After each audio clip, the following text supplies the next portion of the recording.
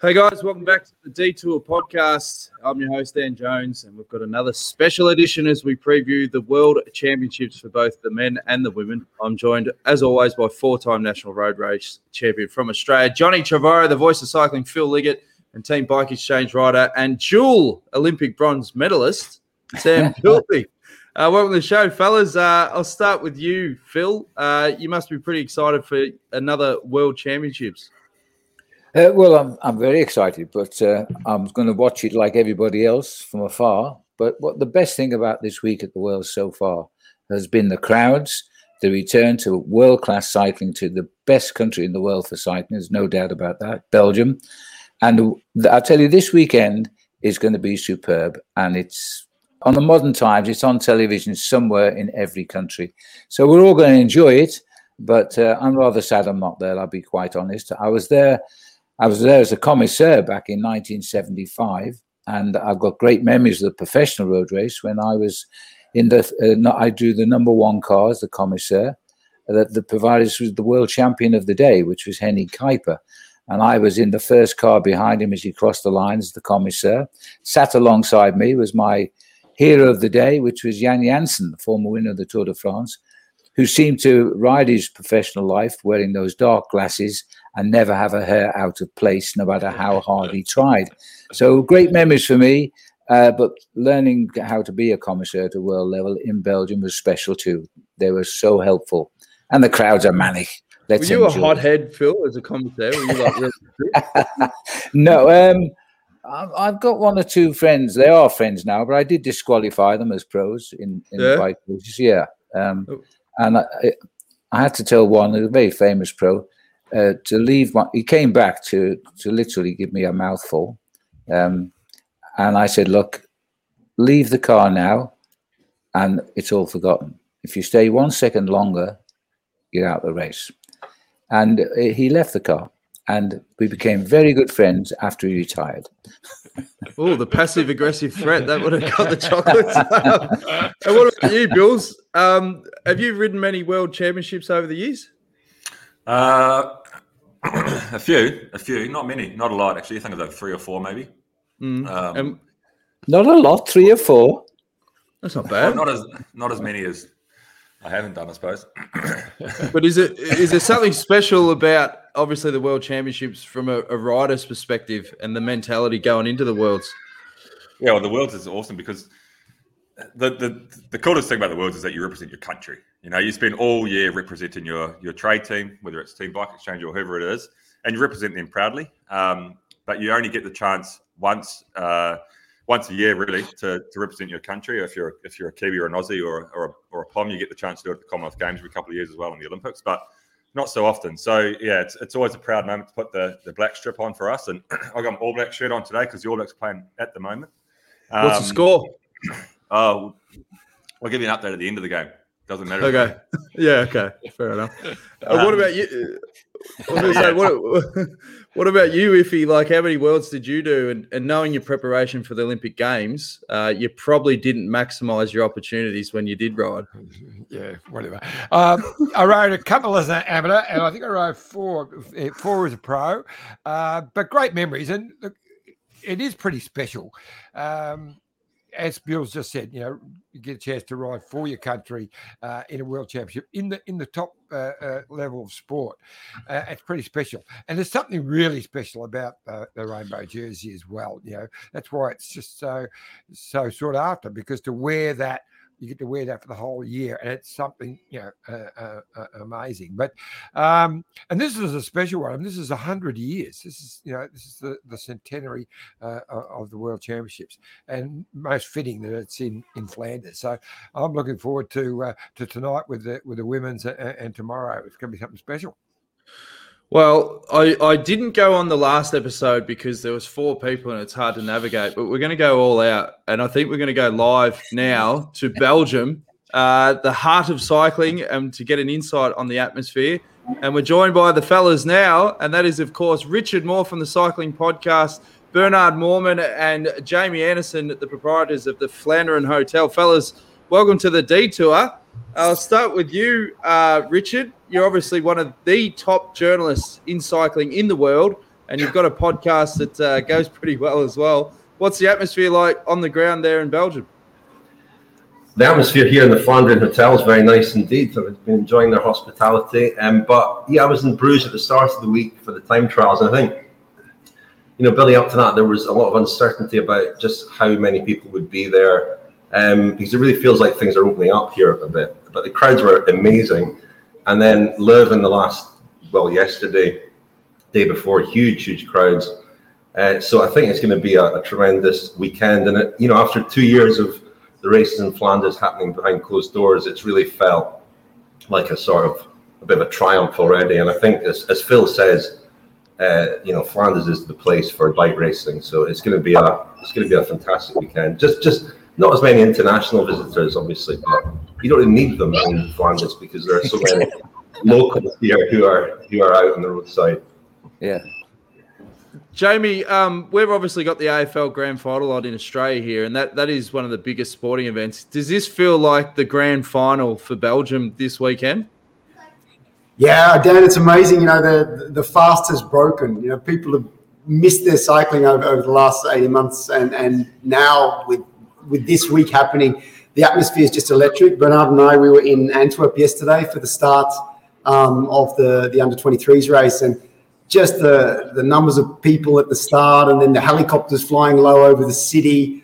The atmosphere is just incredible here right now. And I mean, even this week at the junior women's time trial, there were crowds 4 deep at the finish line. So it's amazing. Bernard, just last one from me is obviously there was a big standout. We're going to do an episode with you guys on Tuesday night. We're going to be talking about African cycling, but Gourmet, who ran second in the under-23s, I mean, what an amazing story. Oh, yeah. And the way he did it, if you see the helicopter coverage of the last 300 meters, the guy is 20th, 300 meters from the finish. And then the way he wins the sprint, so to speak, to get second is unbelievable. And I think a lot of people forget that he is the only one that in a junior race beat Evenepoel 3 years ago. So this is a guy with quite a future in front of him. Yeah. Well, we've got some big brains in the world of cycling on the detour today. So we want to get some predictions. I'll start with you, Bulls. Who do you think is going to win the men's road race title this year?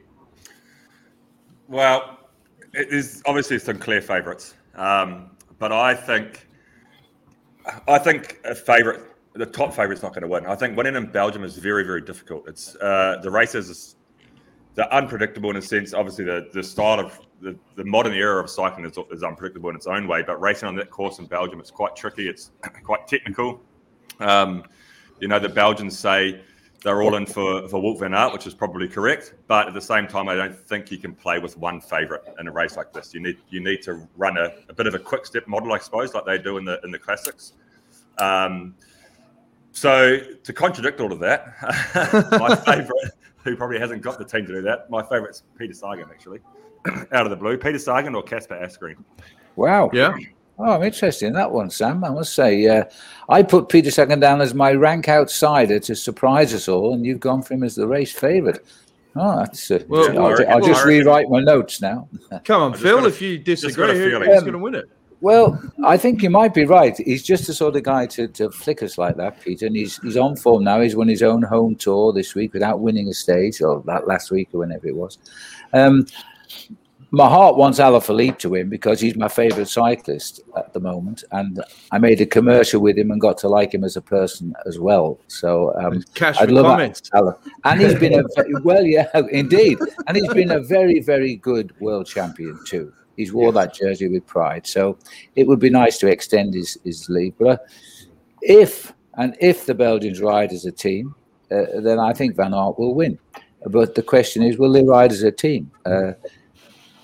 Evenepoel is rather concerned about Eddie Merckx's comments over the last couple of days about saying he's not a team rider, and I think to a degree he isn't. He's a very individual rider. We'll see how he comes out on the day tomorrow. But either way, I'll guarantee, we saw it with the junior race and with the under-23s.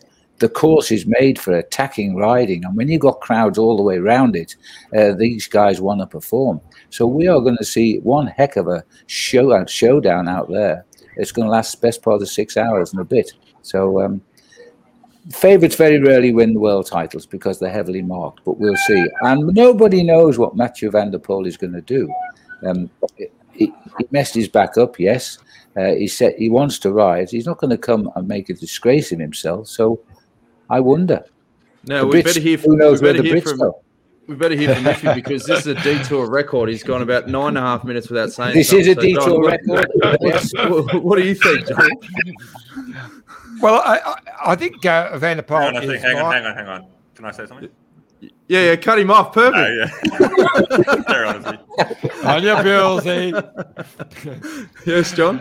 Van der Poel is my rank outsider. I think if he could do anything, but I'm going to go with the favourite. I think Wout van Aert can win. He will need Van der Poel to ride, unlike Eddie says, as a support man. I don't remember Eddie. Hang on, Van der Poel is on the different team to Wout van Aert. No, I said Van der Poel. Van der Poel. I said. Oh, that sounds like Van der Poel. Yeah. Sorry, John. Van der Poel is my rank outsider. John, it's Wout van Aert. That's it. Wout van Aert. John. I only messaged 6 times to the detour to try to get this pronunciation right, John. So we still got fingers crossed. John has been saying it this way so long that Wout is going to change his name by deed. Okay, John, let's clear the slate. Let's start again. Yes, off we go, John. Wout van Aert. Wout van Aert will win. Van der Poel will need to ride in support, although Eddie doesn't think he can. But Eddie was never a great support rider himself, so I don't know what he's carrying on about. And I think Van der Poel will do that and be the key to Belgium taking it home, and the whole country will erupt. Yeah. So that's the Belgian team doomed. Yeah, that's it. He's got the iffy kibosh. Richard, if you. Sorry, we can ask Richard. Sure, okay. My real fancy is Sonny Colbrelli. He is on fire this year, and he's a big danger, and he'll get over these Flanders hills. And, of course, I think he would be the best finisher if he got his chance. What do you think of that, Richard? Well, we were looking for clues yesterday in the under-23 race in particular about how the men's race might unfold, because the beauty of the World Championship is nobody's ever raced on the course before. So there's no kind of blueprint for it. I was watching with somebody yesterday who thought, based on the under-23 race, that it would be quite a big group would come to the finish on Sunday. I've got this fantasy of Alaphilippe, Van Aert, and Van der Poel getting away together, the three of them, like we saw in Flanders in 2020, and kind of unfinished business. None of them hits a motorbike, and we get a finish between them. But I think. I was speaking to Thomas van den Spiegel yesterday, who's sort of running the show here for Flanders Classics. He thinks Van der Poel has been bluffing the last few weeks. There's nothing wrong with him. He wouldn't be here if he wasn't capable of winning, and he thinks he'll win. If he isn't fit and on form, this course is absolutely made for Van der Poel. So if he is capable of winning, I think he's perhaps the favourite, and I think he's in a team where they're all definitely riding for him. Van Aert, there is this question with the Belgian team. But having said that, Van der Poel is a different kind of rider, isn't he? And he's somebody who wins races on his own. So if he goes up the road with 30 kilometres to go on his own, and Van Aert's in a group behind, that puts the Belgian team in a very strong position. I was going to ask you, Richard, from a journalistic point of view, who gets the more cut through with stories? Eddie Merckx, because every time he says something, it seems to piss riders off, or Patrick Lefevre, because every time he talks, it pisses everyone off.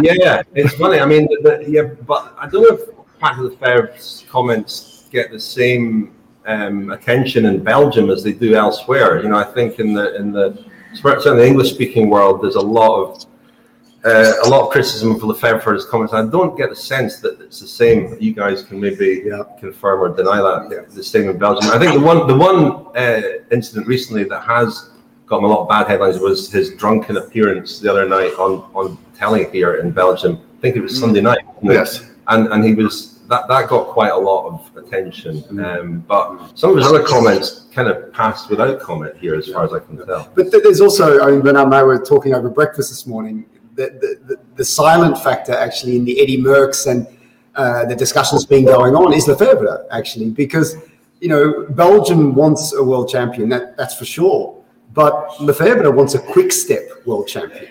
So that throws all kinds of dynamics. So maybe you can speak to that, Bruno, because I think that's something that hasn't been spoken about a lot, that Lefebvre wants a quick step world champion. And whether that's Belgium, someone else, he wants a world champion in the quick step team. Yeah, I think this is the base of everything, because every manager of a team wants to have the rainbow jersey in his team next year. And also the sponsors want that. So that's not news, but Lefebvre is the most outspoken guy on that fact. He will just plain simple throw it out there. And he will throw that out for sure to the riders. He will tell all his riders from all his countries, hey guys, next year, that jersey stays here. So you will understand, even if it's Evenepoel getting in a break, the only thing Evenepoel will remember from his manager is saying like, that jersey stays with us. So let's say there is a break of 8-9 guys. Chances are that there is 9 or 10 different nationalities, but 4 or 5 quick step guys. So what do you think is going to happen? Of course, those guys are going to talk because they need to live with each other every day. They're every guy's bread. So but in Belgium, since Belgium rightfully said by Jamie in the article in Forbes, it's a religion here. So here, winning a race gives you a status. So we want this to stay here, and then press makes all kinds of things out of what was said from Evenepoel and from Eddie Merckx. Because are we sure that what is seen in the press is really what the intention was of what the two guys were saying? We don't know. But what is said comes out of the fact that normally you race as a team, as a club team, and tomorrow they race as a country, which is a completely different dynamic. Hey, Bills, in the races, is there a lot of team support when you're on the road, or is it literally, I'm running from a country now, get stuffed? I think there's probably circumstances where that happens. For example, last year in Imola, when Alaphilippe was away and Roglic was in the group with Van Aert, Roglic copped a lot of slack from the Belgians for not riding for Van Aert in that situation. But I think the intention was to do that. He was just on the limit. So in a circumstance like that, I think Roglic knows, okay, I'm not going to win this sprint if it comes back. Van Aert's going to win. He works for me all year in the trade team. I'll pull some hard turns here. I think in those circumstances, yes, it happens. In general, I think not. I think cyclists are loyal to the shirt they're wearing at the time. Obviously, if you're riding for Quickstep, or you're riding for BikeExchange, or whoever it may be, you're loyal to those people.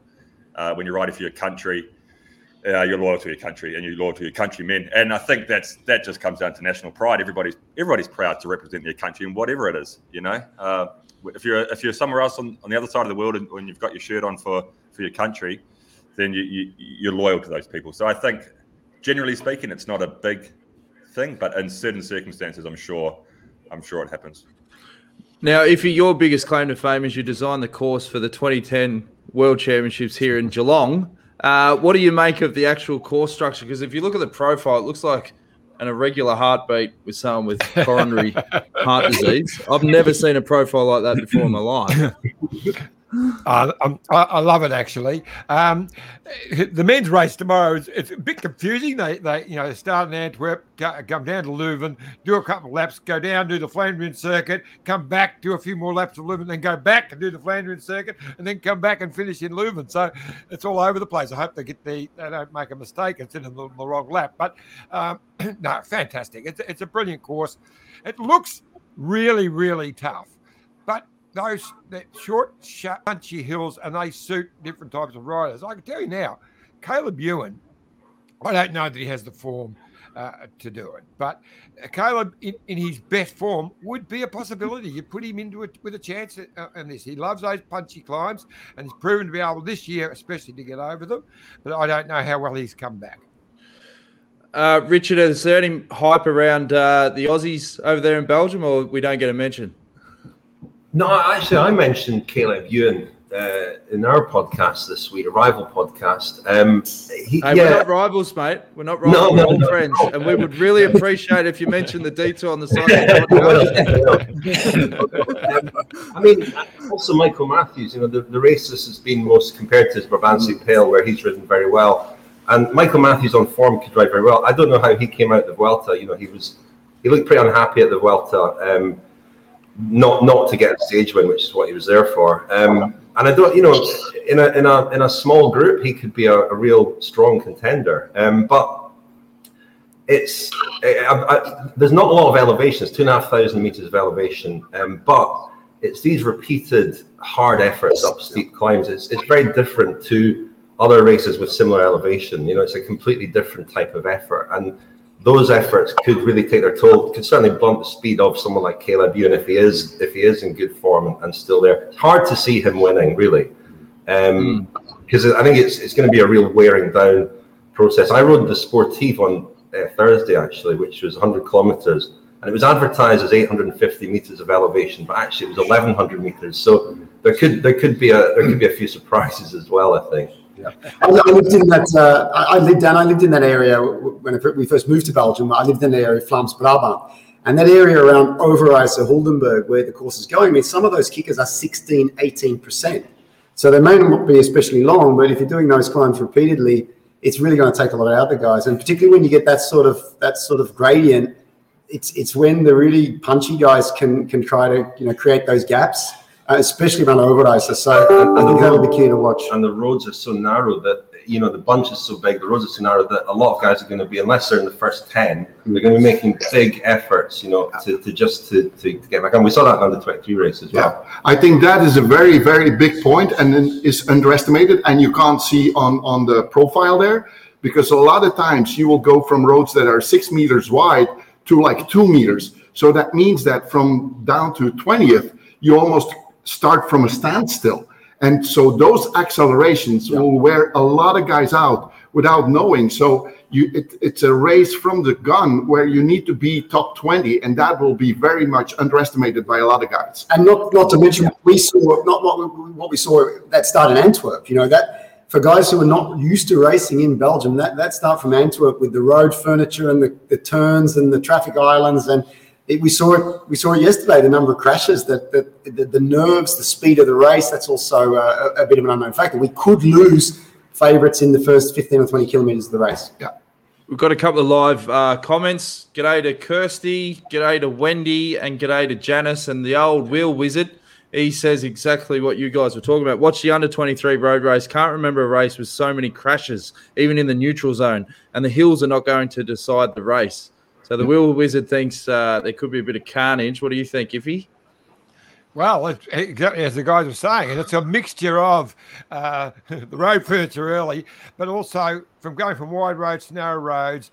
And as the boys were just saying, you race into a corner on a really narrow road, and a lot of the rides, after about 20 places, you virtually come to a standstill, and then you've got to accelerate. So that will just split it apart. But, the riders like Caleb Ewan, they can handle that because they're just short enough, those climbs, for them to recover again. And, it'll be interesting to see.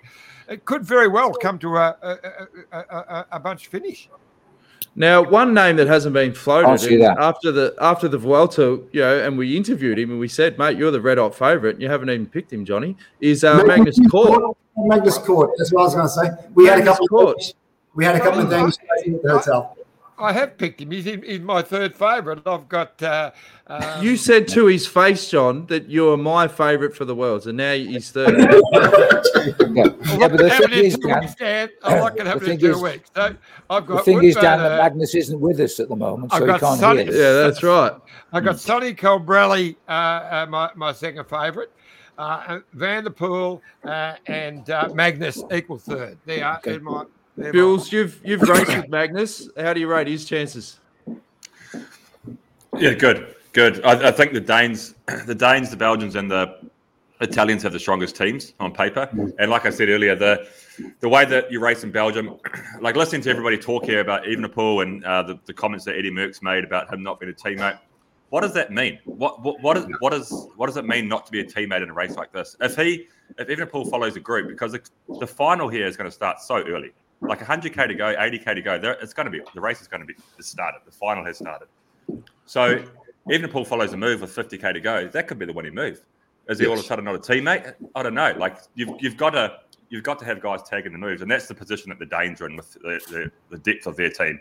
They're going to have guys following those moves right from the start of the final. I don't know who they're going to back as their number one guy.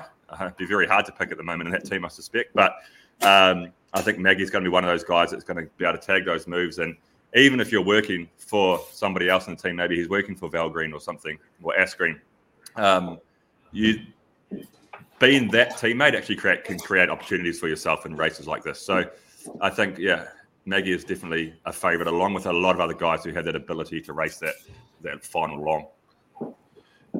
Before we let you go, Jamie, Richard, and Bernard, who is your tips?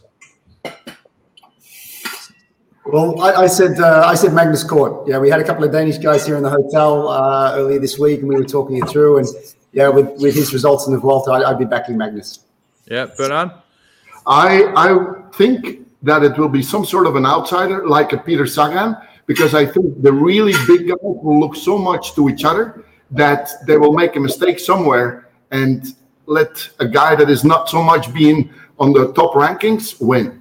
To me, it will be kind of an outsider or Peter Sagan. And Richard? It's interesting what Sam was saying earlier about a team using the cooling tactics, because that's exactly what Kasper Asgreen said after the time trial, that he hoped that the Danes went in with a flat hierarchy and not a single leader. Four riders. I think Mikel Honoré's been riding really well as well recently. I think Asgreen has got a good chance. He beat Van der Poel in a sprint at the end of the Tour of Flanders, didn't he? So he's such a strong rider that the distance and the toughness of the race, I think, will suit a rider like that. So I can see him winning. Now, before we let you go, Jamie, we've got a special edition coming up of the Detour podcast on Tuesday. We're obviously going to be talking about your hotel, the Flandern Hotel up there in Belgium. What can you give the listeners a bit of a snippet for what we're going to be talking about on Tuesday? Yeah, well, actually, we'll be joined by Phil on Tuesday because Phil, together with ProTouch in South Africa, has launched a foundation, the Phil Liggett Foundation, and we'll be partnering with Phil and ProTouch to launch what we call the African Riders Development Program. And I think the win by Gourmet yesterday was testament to what we see in terms of the talent in Africa. However, there's a big step up for a lot of these guys going from racing at local and national level to pro-continental and then world tour. We want to actually create a pipeline here at the Flandern Hotel to support that. So the hotel we opened on the 1st of July. We are a full 100% cycling focused hotel. We're located between Oudenaarde and Gerardsbergen, so we are smack in the middle of the route of the Ronde van Vlaanderen. So all the climbs like the Muur, we've got the Berendries, the Leeuwberg, all within 2 kilometers of here. We've actually created here at the hotel a great environment, a clubhouse. We have mezzanine levels, and we've built out actually a dormitory for the young African guys who will start coming over to us next year. So the plan is that we'll be inviting groups of 4 to 6 young guys from places like Eritrea, Ethiopia, Rwanda. We'll be hosting them here at the Flandern, giving them the chance to train and, of course, to race in Belgium, in Flanders, also in Wallonia, of course, very different style of racing, and also in France. So, yeah, we're very excited to actually be working with Phil and ProTouch to get it moving. And of course, we've also had an amazing 2 months, first opening months here at the hotel. Now with COVID sort of behind us, with people coming from all over the world. So, yeah, we'll be talking more about that on Tuesday. Good stuff, mate. Well, we really appreciate you guys taking the time out of your morning to join us on the detour. And we look forward, Richard, to giving us a plug on the cycling podcast, mate. No problem. All the best, fellas. We'll check it again on Tuesday, Joe. Yeah. See you, Bernard. Brilliant. Bye. See you guys. Take it easy. Bye. Cheers. Fantastic to have those guys live from Belgium. We've got a bit of feedback on the audio. I don't know what's going on there. Who's watching the show while they're doing it? Are you watching it if you're on YouTube as well? Yeah, I don't know what's going on. I haven't got the ability to do that, Sam. Now, what we're going to do is take a quick break. After the break, we're going to be chatting with Donna Rae-Szalinski to talk about the women's preview. Bills, you can go back to watching the All Blacks. Or you can stay with us. Or you can stay with us. It's up to you, mate. Whatever you want to do. It's half time at the moment. Oh, well, if it's half time, we'll have a drinks break and we'll see you on the back end and we'll have Donna Rae-Szalinski. So stay tuned. Look at this bike. You think it's just a bike, right? But it's not. It's a bike. 374 people are looking at. This guy, this girl, them, all looking at it. People from here, there, and wherever this is. People that are looking for a bike. Or just a piece of it. Amateurs, semi-amateurs, and pro-amateurs. This guy wants this bike, but with this crank and these bars. This could be the perfect match, but not this one. This girl has a bike to sell, and thousands of people might purchase it. Eyes on Bikes help grow small businesses. His, hers, yours, and the latest data and insights help those businesses keep moving. We are the world's #1 bike marketplace, with over 500,000 products and 900 brands, where buyers and sellers are brought together in a place where a bike is never just a bike. BikeExchange, where the world buys, sells, learns, and rides. Life is like a two-way street. It's about consideration and mutual respect. Roads are much the same. However you get around, walk, ride or drive, if we share our roads, we can all be safer. The Amy Gillett Foundation is Australia's peak cycling safety charity. Our mission is for safe cycling in Australia. Our vision is for 0 cyclist deaths. Over the last year, we've seen an enormous increase in people taking up cycling, whether it be for recreation, with the family, commuting, or even to start your own cycling career. We need to do more to make it safer for every cyclist. 20 cyclists every day are hospitalised and 1 cyclist is killed every 10 days on Australian roads. So, the next time you jump on your bike or hop in your car, remember to practice the 4 C's. Be courteous, calm, considerate and conscientious. Every cyclist death is preventable and we all deserve to get home safely. Please donate to help the Amy Gillett Foundation make the roads safer for you and for me. Thanks again to BikeExchange and, of course, some great messages there from the Amy Gillett Foundation, beautifully voiced over by the voice of cycling, Phil Liggett. Now, we've lost Bills. The rugby's back on, so he's gone. And I think it might have something to do with Jane Walters' comment. She says, forget the men, the real race will be the women. So many top ladies who could put the Dutch under pressure. And by the way, Sam will owe me $20 when Alaphilippe doesn't make top 10. So he's obviously got some deck collectors coming after him there. But as we said before the break, we're going to be joined by Donna Rae-Szalinski, who was a superstar on the episode the other night. Donna, welcome to the show, and well done for reining Iffy in, because as we know, he cuts a lot of our guests off. He did it a couple of times, but I thought you did a good job. Thank you, Dan. It was my pleasure, and it's lovely to see you, Phil. Nice to see you, Donna. And in fact, Trishy's doing the breakfast here, sends her love. And the same back, back.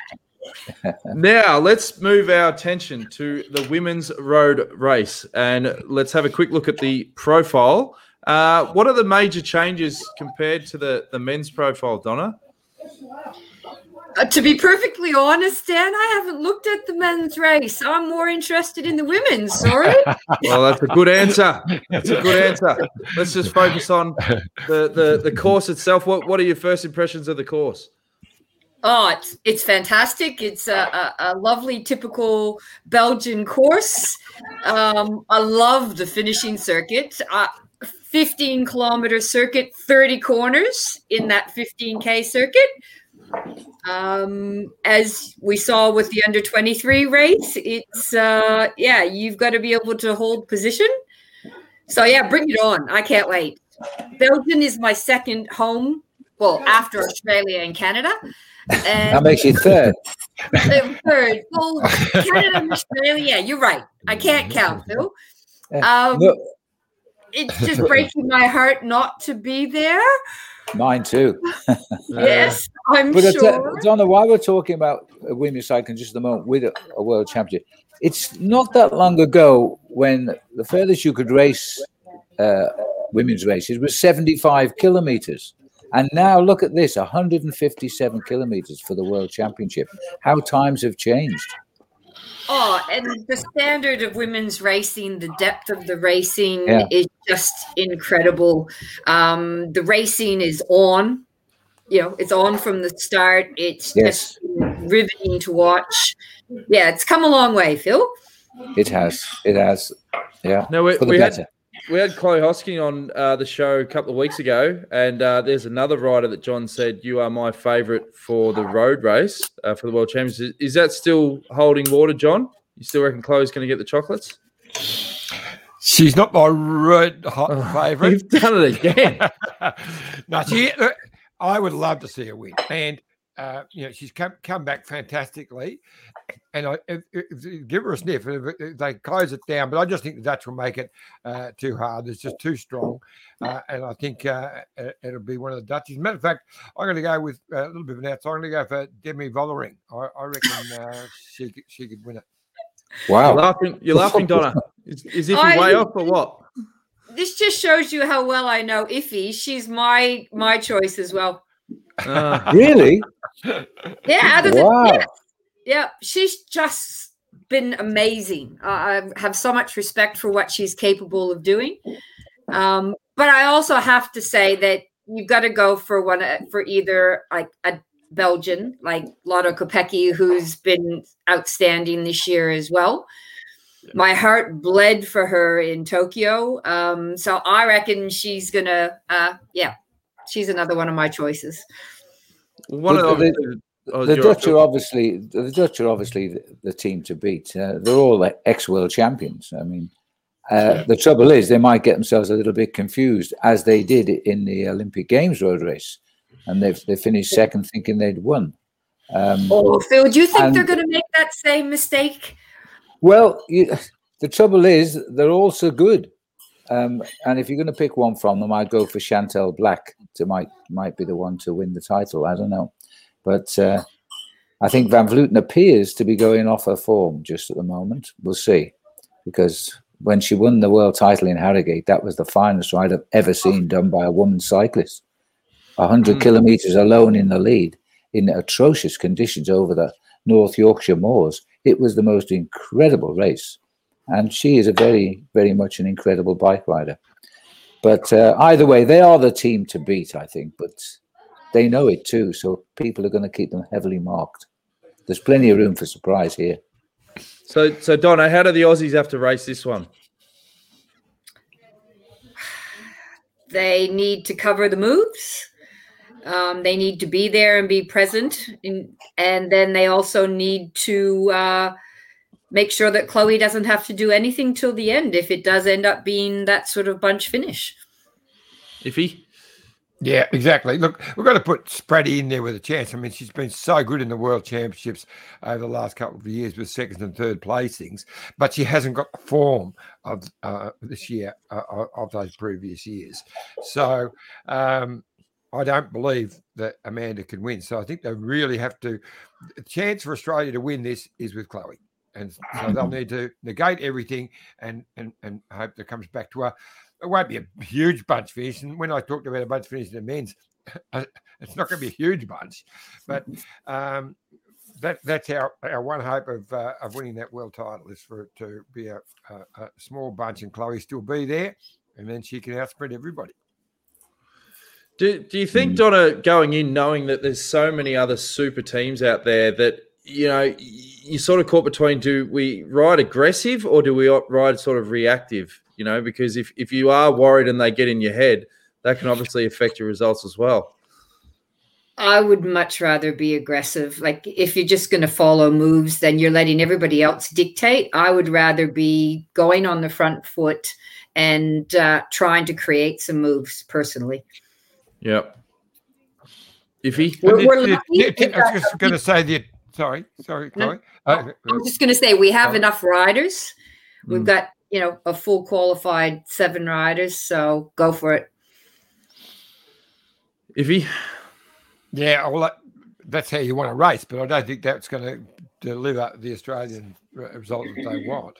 The Italians also are pretty strong because you've got Bastianelli, who was world champion back in 2007, and then Elisa Balsamo, and then Longo Borghini as well. Elisa Longo Borghini, who is very aggressive cyclist. I love to watch her race. She'll be one who could very well get up the road. So it's going to be a great bike race. And it won't be a bunch sprint. It will not be a bunch sprint. So I'm sorry, but Hoskin won't win this one. The course itself will decide the champions. We saw the way the juniors and the under-23s attacked this course. There's always somebody thinking they can do it. And the run into the finish has got those 3 climbs. One's the second to last climb is the hardest. Then you've got the uphill just before the finishing line. I cannot see it'll be a bunch sprint. It will produce a real strong world champion for sure. And it doesn't have to be the grand favourite. It's the man or the woman who makes the move at exactly the right moment that there's no response and they win alone, as they did with the under-23 men yesterday. But he only won a too hard. The course is too hard. Yes, he did. And then there was a bunch of 40 bike riders. So that was nearly a bunch sprint, Phil. Was it 40 bike riders in that one? Yeah, it was 36, I think there was. Well, there you are. You're exaggerating again. Told you a million times not to exaggerate, Phil. But Donna, do you find that the Worlds is notorious for dishing up surprise results? I mean, like the year Rachel Neyland ran second, I mean, that wasn't expected. But, anything can happen on the day when it's a race at the end of the season. That actually might be advice. That actually might be advice I'd give to my bike riders, that the favorite rarely wins. So there you go. Yeah, exactly. So, Donna, what would be your final advice to the women's team before they tape up, which isn't too far away? That you have to ride good position to be there. You have to always to back each other, to stick with the plan, and to be brave and smart. Like when I talk about I would go on the attack, I wouldn't go stupidly on the attack, but I just don't like going into a race with a mindset of we're just going to wait and see what everybody else does. Well, the guys earlier were talking about how narrow the roads are on this circuit, and if it splits, you can't make position on these climbs. Well, you're not going to help yourself if you're not in good position or most of the time, are you? So that's got to be your mindset to try and ride as good position as you can for as much as you can. Absolutely. I think you've got to ride the race in the first 30 because this is the sort of nature of the course. And avoid the accidents, of course, which will come. There's no choice. I mean, Belgium is a superb country. It's made for bike racing, but boy, it's always tense from the minute the race starts. Never mind the finish being 4.5 hours away. It's tense from the first kilometre because you can lose your race in those first kilometres. You've got to be right in the action from the gun. Yeah. So who's your final tips for the women's road race? Who was your tip again, Johnny? Vollering. And Donnie, you're the same? Oh, I think she's one of them. I also like a lot of Pecky. And what about Corinne Rivera? Absolutely. Yeah. I'm not sure she'll like the course. I don't know. What about Lizzie Deignan? I mean, she's aiming for her 3rd peak of the year and she's riding very well. And she's fallen in love with Patrick Lefevre. So there should be a good result there. As she tries to prove him completely wrong with his comments about women's teams. And she's very aggressive and she's really switched on. And she will monitor the moves, but I think she won't have the great backup from the team, so we'll see. Well, there's a lot of talk about Tony Martin's last race. Black, There's a lot of talk about Tony Martin's last race. What about Vanderbregen? Is this going to be her last race, Donna? It is. Yes, it is. Yep, it is her last race. And then she will be doing DSing, as will Jolien Dore is going to be DSing next year. So it's her last race. Have they ever had a world champion that takes the jersey but then retires and they don't wear it the next year? You know this, Phil, wouldn't you? No. Well, Paul Sherwin retired after he won the British National Road Race Championship and started to work with me. He never rode his year as world champion. I can't think of one offhand, I'll be honest. A world champion. I can't think of one. I'm sure there must have been, sure. I can't think of one. Yeah. Should be like the Tour de France, where if you don't wear the jersey, you can pass it down. I think of a million flops after they win the world title and never win a race wearing the jersey. Yeah, but, that wasn't the case for Julien Alaphilippe, as I said earlier. He's a fantastic world champion. He was. He has been. He has been. Absolutely. Yeah. And could become as green from tomorrow night. Jane wants to say, what about name Fisher Black? Watch out for the Kiwis. Yeah. Yeah, she's good. I got to tell you, when I was doing a little bit of research yesterday, look out! Good heavens, you're taking this detour very seriously. Yeah. I hope it wasn't Wikipedia again.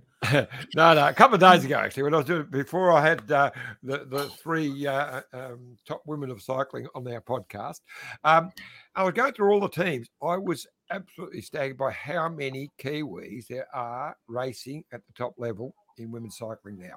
It actually really surprised me just how many there were. Yeah. There you go. Which is good to see. That's good research, John. Yeah. Solid. So speaking of the other night, how cool is it that we now have, after we discussed it, there will be recognition of the world's top under 23 next year. Power of the detour. Exactly right, Donna. Predicted. I hadn't heard the announcement. Was this decided at the UCI meeting yesterday? Yeah, so it's not a separate race, Phil, unfortunately. They're going to the top ranked under 23 in the elite road race. Right. So there's lots we don't know yet. It's going to be really interesting to see if they allow more starters, which I can't see them happening, or whether it's just going to be who the best under 23 is in the race. It'll have great implications for the, potentially for the way some teams are selected. Well, Sarah Ganti's comments she made, she's absolutely right. She was that it's a disgrace in modern days that we don't have an under 23 world title for women. I mean, just can't happen. So. Well, we said the same, Phil, and then straight away they listened to us, and it's happened. It's brilliant. They must have heard me say I was promised it last decade, and it still hasn't happened. You reckon they were listening? Yeah. It took them a while. I can remember. So Donna's, I have to give her age up a little bit here, but Donna and I raced against each other back in the 80s. It was the end of my career and the beginning of hers, I suppose. But we raced against each other in a few races around the Geelong region. And together we were a great team. So we just did it again. Yeah. Wow. There you go. Well, we have had a few representatives for the UCI on here, and we've given them a hard time every time they've been on the show. So they're definitely taking notice for sure. What were we going to say, Donna? I was just going to say, and John and I still ride together occasionally around the crit course in Geelong. We do. Yeah. Yep. As Donna is lapping me, she stops and has a bit of a talk, and then she takes off again. That's not how it goes. Good stuff. Well, it should be a fantastic race. I'm going to stick with Chloe Hosking. I know you don't think she's going to do it, Phil, but I'm a man of word. I said she was a favourite to her face, and I stick to it. So I'm going to back her all in. Yep, back her all in. It's a tough course for her to conquer, I must confess, but it will be a wonderful result. I agree. It's going to be fantastic. Anything you want to add before we wrap things up, Iffy? Look, I'm just really looking forward to tonight, and I think it's been a wonderful race. And anything like the under 23s, well, I think the juniors is just about to finish, actually. Will Wizard says last 4K of the junior road race is going to be Great Britain or USA win. Oh, my goodness. My goodness. Can I say one thing before we leave? Magnus Backsted's daughter is one of the favourites. There you go. Well, Maggie, of course, was a great bike rider. He still is the only Swedish rider to win a stage of the Tour de France. But I'll tell you what, his daughters are sensational bike riders. And the medal already at the World. So Great Britain won. Maggie will be beside himself. He's so proud. GB won. So I wonder who it was. Well, I hope it was Baxter. Yeah. I'll There you go. John's on the wonderful thing, is he? A man in Australia telling somebody in London who won just over the road in Belgium. Right. I know. The power. Good stuff. What were you going to say, Donna? I just have to say this one thing. So, John Trevorrow, I have spent a career as a coach and a DS telling my athletes that talk with your legs, not with your mouth.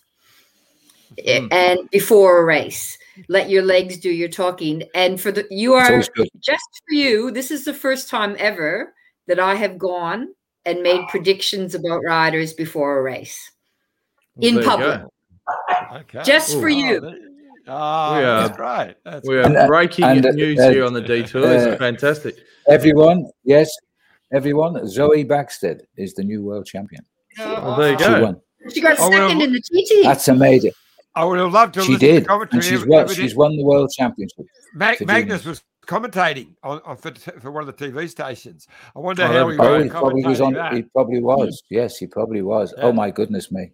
Oh dear. Are you fine gentlemen aware that the average speed for the winning under 19 female in the time trial the other day was 46 kilometers an hour? It's amazing. Jeez. I got up to that last week myself. Downhill. Yes. Downhill. So I don't ride, Donna. So is that good? Is that fast? I didn't hold it for an hour though. That sounds really fast. Yeah, that's good. No, it's the world is changing fast. I'll tell you. But that's I was so happy for Magnus Baxter. He lives in Wales here. Nice guy. Because I'll tell you a little story about Magnus and his wife. Go for it. Because when John, you organised the Mount Buller Cup all those years ago, and we finished on top of Mount Buller, I was given an extremely nice room, and it was like a penthouse in the hotel overlooking the top of Mount Buller. And Maggie just met his girlfriend, and he asked me if I'd move out just for one night of my lovely suite, which I did, and he married that girl. And he's had two great daughters.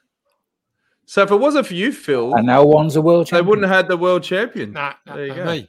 It was the summer of cycling. It was the Bay Crits, mate. John organised it.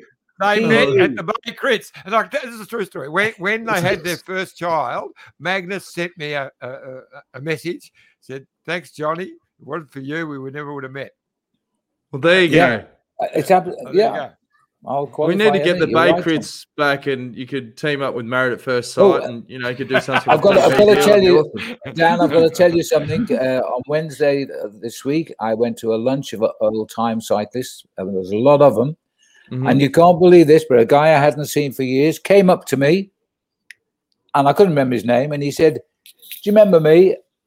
I said, "No." He said, "I met you in Williamstown at the Bay Crits Classic." Oh, honestly, that's what I said. I don't believe this. I said, I'm just going to have to tell John Trevorrow. I love it. Oh, isn't that great? I thought you were going to say, I'm your accountant, Phil. Oh, God, no. Don't mention that. I just before we went on air, I got a call from Donnie Allen, who we had on the podcast a few weeks back, great legend.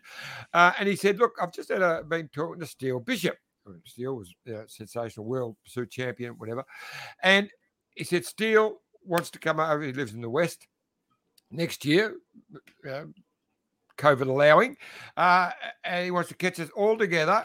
We've got to celebrate. It's 50 years since the Munich Olympics. So I've got to get in touch with all of the bike riders. There's Danny Clark, there's Johnny Nicholson, Remo Cincinnati, Donnie Allen, of course, and Clyde Sefton, Johnny Billsma. So Phil Sawyer, we're going to get the whole mob together. So I'll twist Jerry's arm. We'll have it at the Prince, or maybe we'll even come up to Nagambie, have it at the beautiful Mitchelton Hotel. But well, I'm sure you'll milk a deal, John. There'll be something that you'll be cooking for sure. Thanks for tuning in, guys. YouTube.com/The Detour Podcast. Thanks for joining us, Donna. Thanks to our guests, Richard Moore, Bernard Moorman, Jamie Anderson, and, of course, Sam Bewley. Tommy Hogan, great show, great host and guests. Thanks, Tommy, and thanks for all the comments. And we'll see you again on Tuesday night for a special edition of the Detour podcast. Phil will be there, if he'll be there, and we'll be chatting with the guys at the Flannery Hotel. It's going to be a great episode. Stay tuned for that. And all the best to everyone racing the World Championships. Go the Aussies. We'll see you on Tuesday. Have a super weekend, everyone. It'll be real Take it fun. easy. And who? Before we go, Johnny, who are you tipping in the AFL? Demons or the Dogs? I'll go for the Demons. It'd be nice to see after all those years. I'm just devastated. The Storm just got rolled. Oh, I've never heard of the Demons or the Dogs, and I thought I knew AFL. So what's their real names? Melbourne Demons and the Western Bulldogs, or the Footscray Bulldogs. The Bulldogs. The Bulldogs. Okay. Yeah, sorry. Yeah. Who do you reckon's going to win, Phil? I don't know. It'll be one of the two. All right. See you on Tuesday, guys.